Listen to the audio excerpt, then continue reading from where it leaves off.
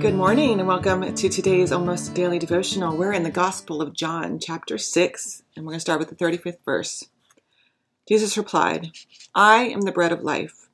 Whoever comes to me will never go hungry, and whoever believes in me will never be thirsty." The Jewish opposition grumbled about him because he said, "I am the bread that came down from heaven."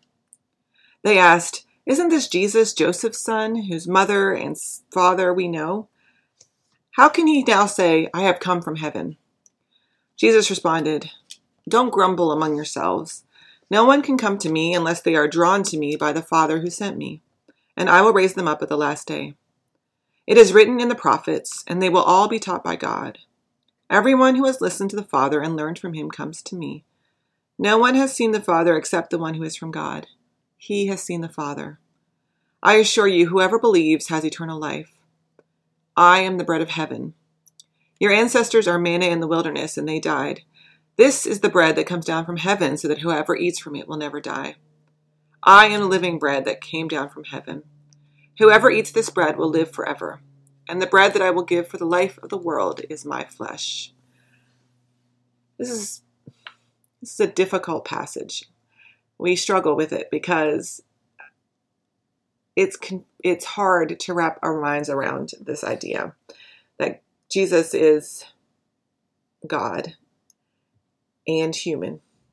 Because when it comes down to it, we really like a God who is distant and in the heavens and sacred and divine and untouchable and unknowable and spiritual. We like that. We like that God because it's distant and it's far, and it gives us control over how we access God. It gives us control over how often we think about God or how often we try to communicate with God. And so we'd like our God to be far away. And so we have a real hard time with the idea of Jesus in the flesh demanding from us in our daily life. That Jesus is present here right now with us in the flesh of another, in our flesh, in the flesh of people who surround us. We have a harder time with that God because it makes it more immediate and it takes it out of our control. It takes God away from something that we can keep comfortably distant and makes it urgent. It's here. God is here in the flesh. Jesus also tells us in this passage that he is the bread of life. And I think often we look around trying to figure out how to fill the hole. We're told that there's always, all of us have this place where we feel like there's an emptiness. And it may come from lots of different things. And it may come from lots of different causes. But we all have that place. And we try to fill it with things that we're told will fill it. The right house, the right car, the right friends, the right attitude. And those things will fill it, but not for very long. Not forever.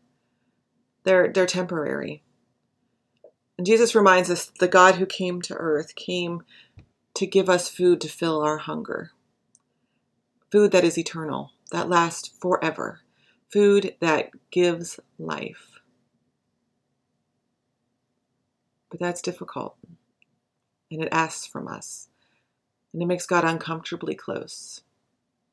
And so we choose to fill ourselves with other things. Friends, fill yourself with the bread of life.